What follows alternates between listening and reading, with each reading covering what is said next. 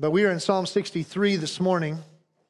Psalm 63, so if you'd open your Bible to that psalm, it's page 608. If you're using a Bible provided, 608. There's a Bible underneath the chair in the row in front of you. And make sure you've opened it up. The song service guided us right into the thought behind Psalm 63. And it's the idea of seeking the Lord. Every human being is commanded to seek the Lord. It's not a suggestion. It's not an invitation. It's a command. Seek the Lord. In 1 Chronicles and 2 Chronicles, some of you have been reading through them in your Bible reading challenge. That is a theme of the life of the kings. Seek the Lord. Seek the Lord. It's said more in those two books than anywhere else in the Scripture. Seek the Lord.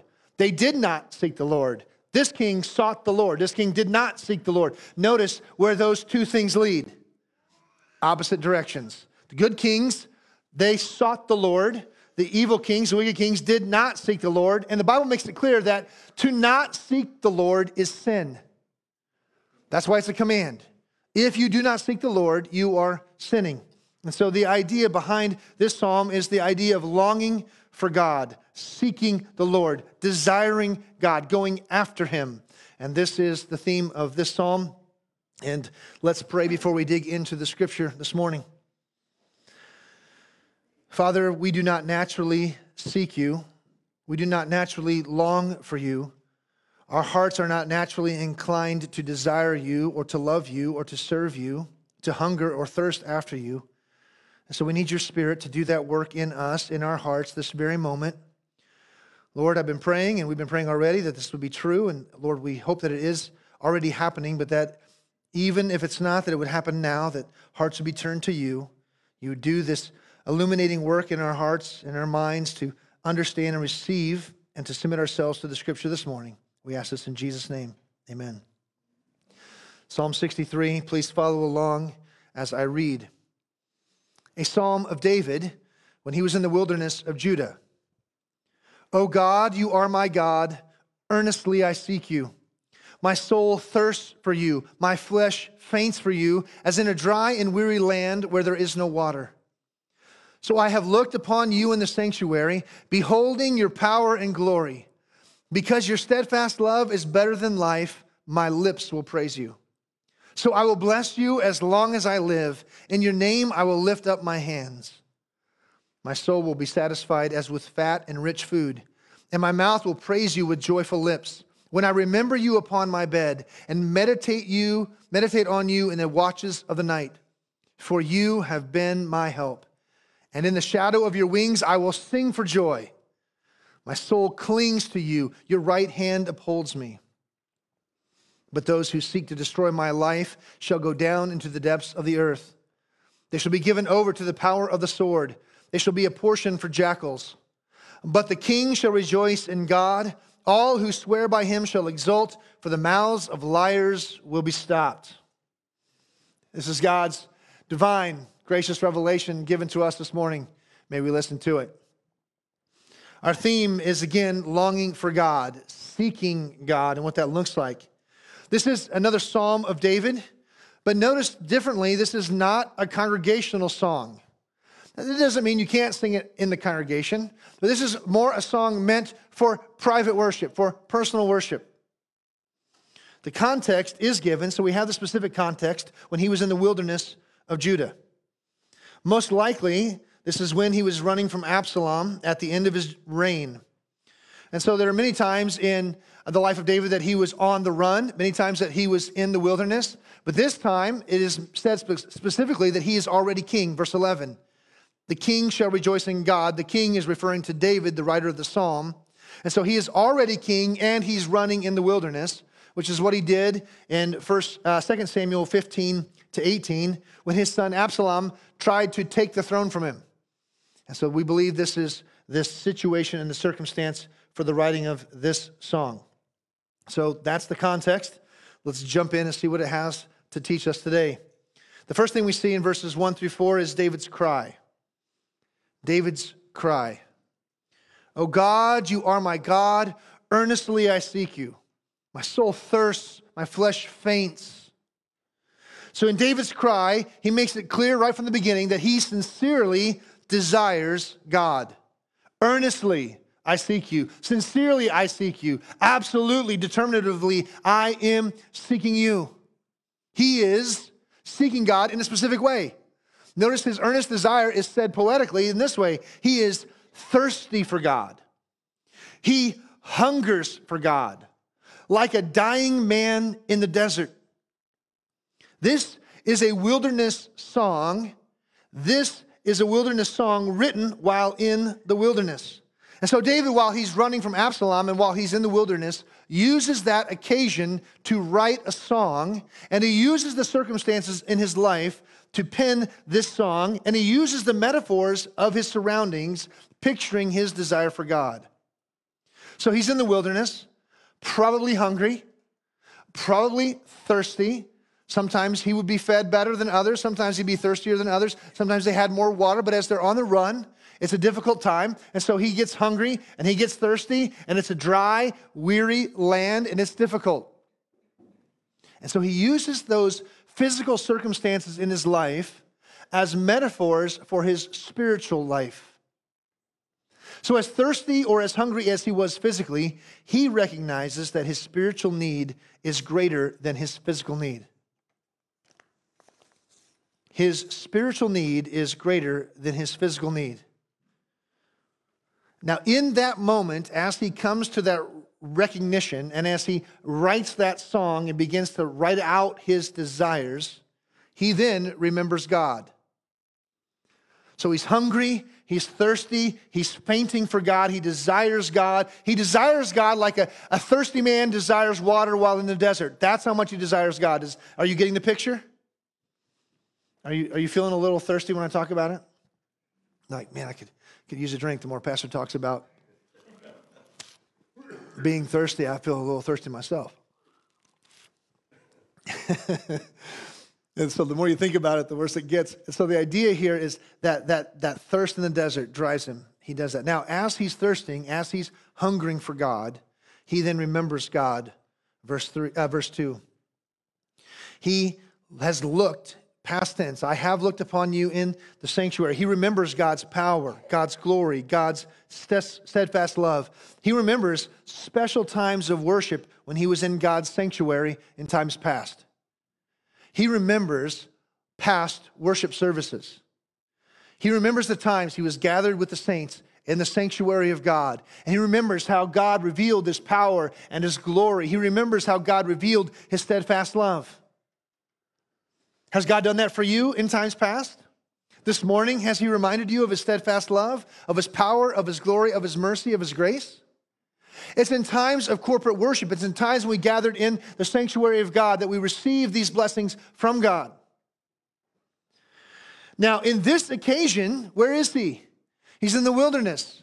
Where's the sanctuary? Well, it's actually not in Jerusalem. I think it's in Hebron at this time. I forget where it was. The tabernacle was not in Jerusalem at the time. And so notice there is a place where he goes to meet with God. There's a sanctuary of God, but he's not there and he can't get there. So in times when he is separate from that place, what does he do? He remembers God. He allows these memories not to discourage him over what he is missing, over what he cannot do, but instead to encourage him because of what he has seen and learned in the past. Notice how we typically act, and David's just like us. He's a typical guy.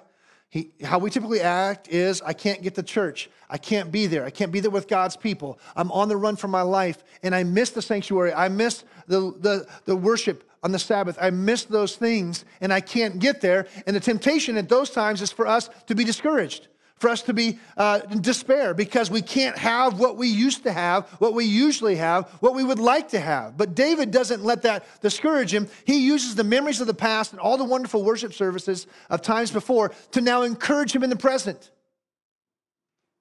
He remembers worshiping God. He remembers what God showed him. He remembers God's power and love and God's glory and God's steadfast love that was demonstrated in those past services. And he's reflecting back on the past to encourage him in the present. Do you use the encouragement of the past, the good times of the past, as discouragements for what you don't have now?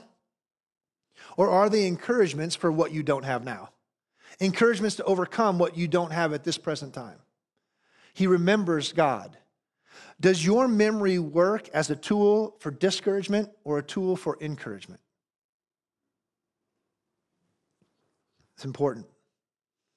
So in this time where he's in the wilderness, far from the sanctuary, he remembers God. And when he remembers God, he praises God. Because as he thinks back on these days, because of that, because of God's steadfast love, my lips will praise you. I will bless you as long as I live. In your name, I will lift up my hands. In this moment, in the wilderness, reflecting back on past worship and what God has shown him, now he begins to praise in the present. He praises God in that moment. He praises God with his lips. He praises God with his hands. As long as he lives, he determines to praise God. And he does this because God's love is the best and dearest thing. God's love is better than life. We need to sit on that for a minute, don't we?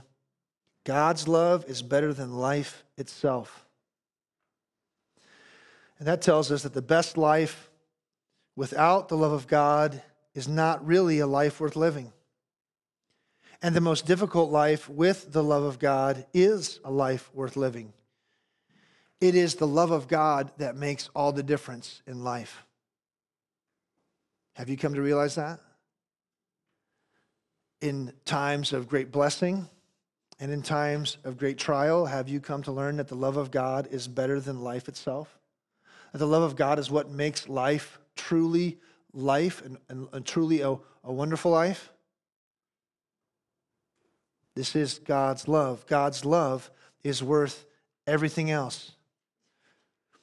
Charles Spurgeon says, to dwell with God is better than everything else.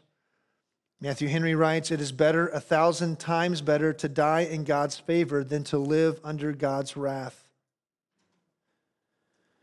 It is better, 1,000 times better, to die in God's favor than to live under his wrath.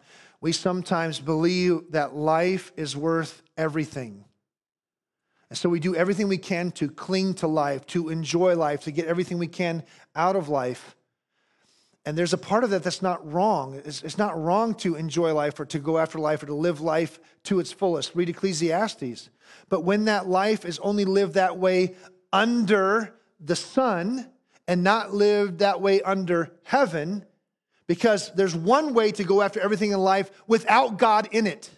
That's life under the sun. And that life turns out to be a life full of misery despite all your attempts to get everything you can and suck all the joy out of life. But there's a life lived under heaven with God in the picture, under God's rule and God's authority, under worship of God, where everything that we go after in life is lived in a way that life becomes wonderful, but not in and of itself. It's under God.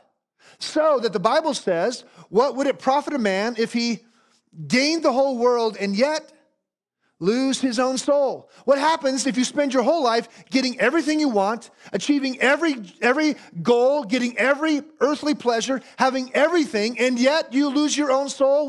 What kind of life is that? It's a life of misery. That's a life lived under the wrath of God, spent in eternity under the wrath of God. It's 1,000 times better to not receive all of those things you go after in life, not receive all of the pleasures of life, and yet have Christ. That life is the life worth living. God's love is better than life, and God's love is what makes life so wonderful. Do you know the love of God in your own life? Whether you've attained all the things in life that you want or not, do you know Jesus Christ as your Lord and Savior? Are you living life under God's favor because you've trusted in Jesus Christ, his death on the cross to pay the penalty for your sin, so that now you're a child of God instead of an enemy of God? You trusted in Christ alone, not only to pay the penalty for your sin on the cross, but to give you all the righteousness of his sinless life in the place of all your sin. And because of that, you receive now God's favor. You're now his child. You're now adopted into his family. You've been born again into new life. That life is the best life. And it's the best life now. So you can have your best life now, not as Joel Osteen says, but you have your best life now because you're in Christ. And you have all the riches of Christ. You have all the blessings of Christ. His love is better than life. His love is better than $1 million. His love is better than $10 million. His love is better than everything else. That's the truth of Scripture. But when you miss that and you miss Christ, then you're trying to find joy and satisfaction. You're trying to satisfy the thirst of your soul, the hunger of your soul in stuff or in people. And people will always disappoint at some point or another. They will always let you down. You will always be disappointed. If you go after it in fame and in pleasure and in satisfaction, you live long enough, you'll understand what Solomon said in Ecclesiastes, that it's misery. It doesn't work. It leaves you empty. You try to satisfy your thirst with something that only makes you, in the end, thirstier. What is it? I'm trying to think of off the top of my head here, so that's what happens when you just think of things. What is it that you drink and it makes you thirstier? Salt water? Yeah, there's something like that. I forget what else. There's other stuff that you drink. It's like you're really thirsty. Sorry, I'm really thirsty.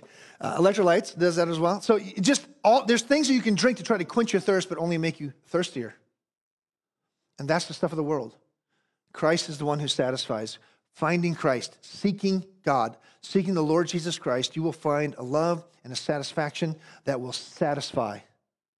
And if you have found Christ, and in this moment find yourself dissatisfied, notice you've lost your focus on who is the one that satisfies. And this is a great sermon to preach heading into Christmas, is it not? Of all the things we think will satisfy, of all the toys and all the gifts we're dreaming of receiving here in about a month, all those wonderful things that we think will bring all the satisfaction and joy, God's love is better than all of them combined for the rest of your life. And it's not even close. So notice David's circumstances become an opportunity for songwriting and praise, and not an opening for discouragement, doubt, and despair. He's in the wilderness. This is a wilderness psalm, but it's a psalm in the wilderness written in hope, written in joy, written in a way of praise and thanksgiving. It's important to see this because all of us will spend time in the wilderness. Have you been there? Have you been in the wilderness? If you haven't been there, then you're pretty young, I would assume. And some people who are young have been there many times. If you have been in the wilderness, you recognize the beauty of this psalm, because all of us will be in the desert of difficulties. All of us will thirst in those times. The question isn't if you will be in the wilderness, but when. If you're not there now, when will it come again? If you're there now, then I don't have to talk to you about it. You're right there. We will all face difficulties, wilderness difficulties. So it's not if, it's when. And the second question is what? What will you do when you're there? What will you do in the wilderness? And I was reminded of this truth even this week when talking with one of our church members. So many things going wrong, so many difficulties, so many challenges. This isn't working, that isn't working, this is broken, this is difficult, this is hard.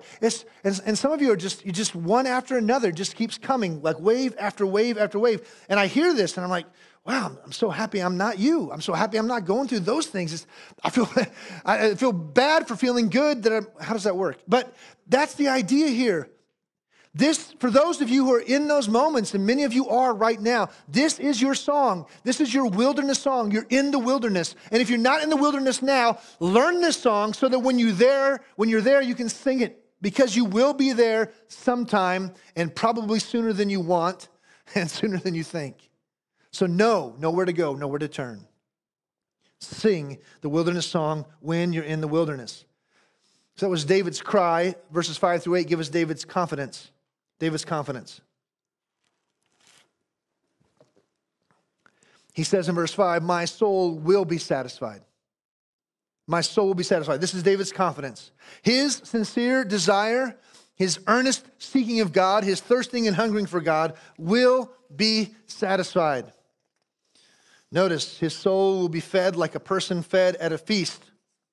He's going to be fed like someone sitting down at Thanksgiving dinner with fat and rich foods. I love that description. Did you eat any fatty foods and any rich foods on Thanksgiving? Yeah, you ate way too much fatty and rich foods, but that's a feast, is it not? You don't go to a feast and pull out the old Weight Watchers shake, do you? Yeah, pass around those diet shakes, man. We're celebrating today. No, you pile it on and you eat and you keep eating.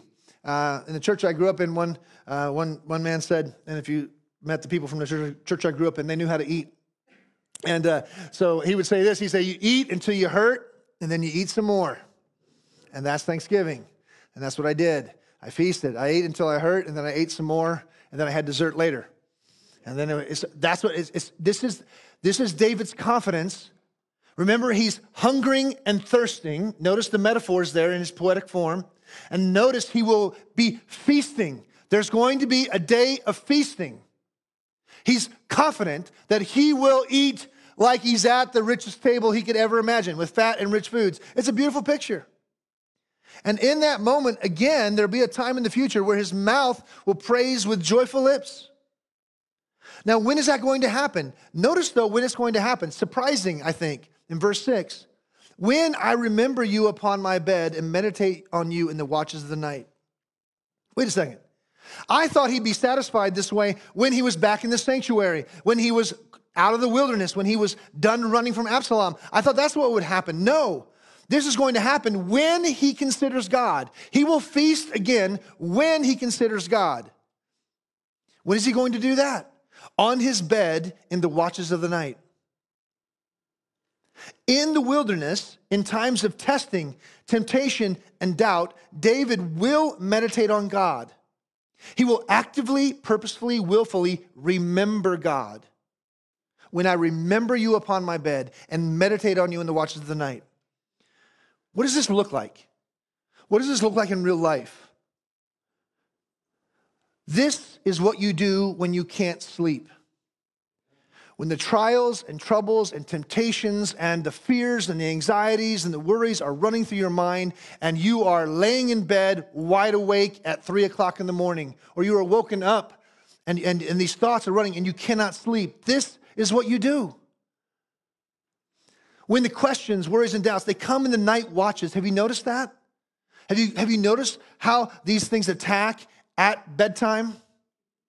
How they attack in the middle of the night when these worries overwhelm you, when you, in a sense, you're not actively thinking. In fact, you're trying not to think so you can sleep. But that's when these thoughts come. They come unintended. They come without you even have to worry about them or thinking about them intentionally.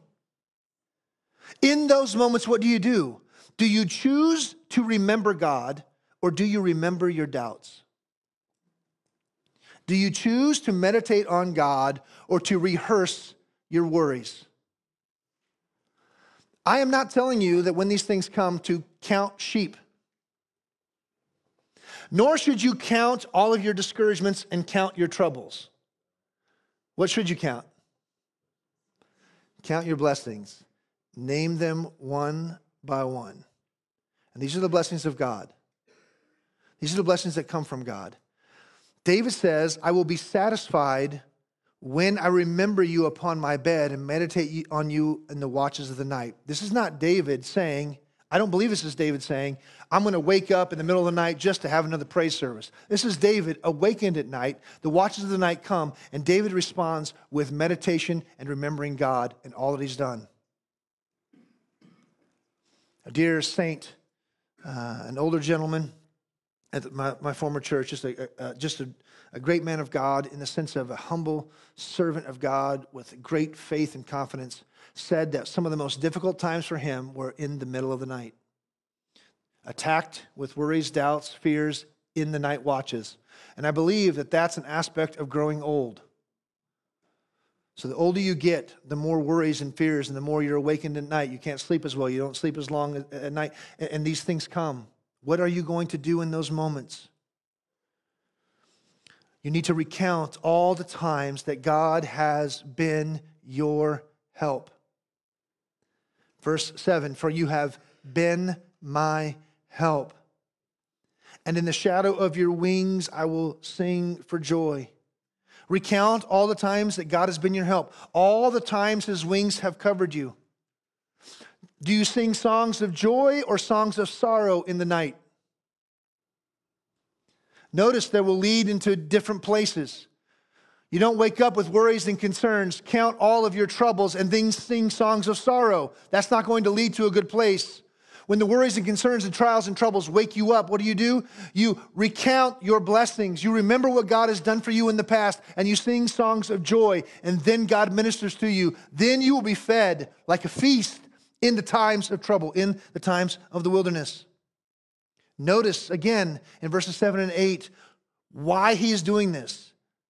He will be fed when he considers God because of who God is. Because of who God is. God is his help.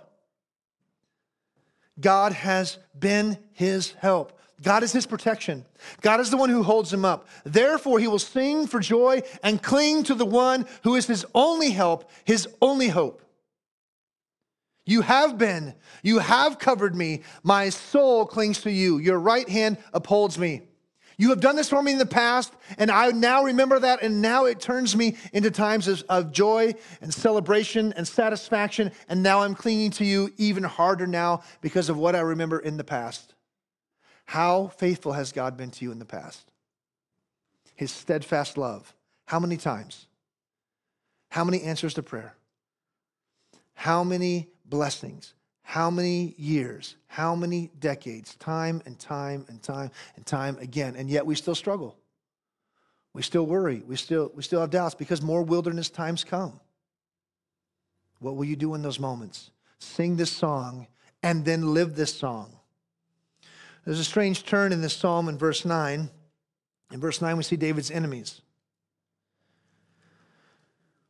So we have this song about thirsting for God and seeking God and finding our joy and satisfaction in God. But here's the contrast. In contrast to David, who is seeking God, there are those who seek to destroy David, and they will themselves be destroyed. Notice verse 1, earnestly I seek you. Verse 9, but those who seek to destroy my life. I am seeking you, and others are seeking me. But they're not seeking me in the same way that I'm seeking you. They're seeking to destroy me. They're coming after me. Remember, he's in the wilderness for a reason. And he doesn't forget that reason in the middle of a song. So he goes back to that and he rehearses that. And he says, I seek you, but those who seek me. I seek you and I will be satisfied, but those who seek me will be disappointed. And more than disappointed, they will be destroyed. When I seek God, I will not be disappointed. I will be satisfied. When I am sought by others, sought by the enemies of God, they will be disappointed and they will then be destroyed. Notice that destruction thought poetically given in three different ways. Those who seek to destroy my life shall go down into the depths of the earth. Here's how I read that. Those who seek to destroy my life shall take a dirt nap. You like that one? That was my favorite. I came up with that one. Yep, a dirt nap. That's what he's saying. They will go down in the depths of the earth. That's him talking about their destruction, their death. They shall die by the sword. And they shall be an animal's breakfast. I didn't know what a jackal, how best it is. They shall be a coyote's breakfast. We have coyotes in Michigan, right? So this is what's going to happen to the enemies of God. They will be destroyed. And then there's another but in verse 11. But, another contrast. In contrast to the outcome of his enemies, what's going to happen to the king who's in the wilderness? But in contrast to the destruction of his enemies, the king shall rejoice in God. The king shall rejoice in God. And all who swear by the king shall exult, because the king will be rescued. The king will be saved. For the mouths of liars will be stopped. The king will have the victory. David will be victorious. He will come out of the wilderness. He will regain the throne, and that's what happens. He sings this in confidence because he understands what God will do to his enemies, and he understands what God will do for him, and he rejoices in this moment. Do you trust God when people are seeking to destroy you? Do you trust God when people are lying about you?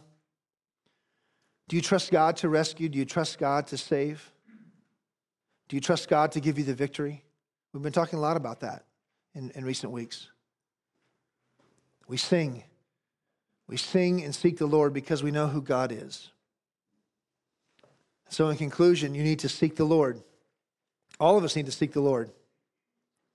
All of us need to call upon the name of Jesus Christ. And if you're not a believer in Jesus Christ, if you've never sought him before, call upon his name now. Forsake your sin. Repent. Repent and turn to Christ.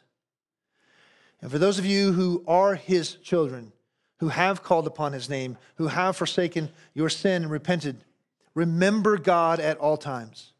Remember God at all times and meditate on who he is and what he has done for you. Have you done that this week, especially this week, Thanksgiving week? Have you remembered and meditated on who God is and what he's done for you? Have you counted your blessings and been thankful? Don't just do it 1 week out of the year or 1 day out of the year or every now and then. This is a daily occurrence because we must remember. We must meditate. So remember God and meditate. You know what it means to meditate, right? I'm just now thinking that maybe you don't know what it means to meditate, so I better give some instruction here, very practical. Meditating on God does not mean Eastern mysticism of doing the whole thing, clearing the mind. No, meditating on God is not clearing the mind, it is filling the mind. It is filling the mind with Scripture and remembrance of who God is. You meditate, you think over and over again. You ruminate like the cow does on its cud. You over and over, you chew on it, you digest it again and again, and you focus on who God is and what he's done. You do that, and your attitude and your response to the wilderness circumstances will be vastly different. You are in the wilderness, or if not, you will be getting into the wilderness time. Know this psalm, understand this psalm, and when it comes, sing this psalm and mean this psalm. Earnestly, I seek you. I seek you more than I seek deliverance. I seek you more than I seek rescue. I seek you because you're the one who satisfies. And even if I die physically, your love is better than life. We need more than life. We need God's love in our life. Father, we thank you for the encouragement of your word. Lord, may we be your children who sing your songs, who know your songs, who understand who you are and how you've revealed yourself to us, that we might sing songs of joy, we might meditate on who you are.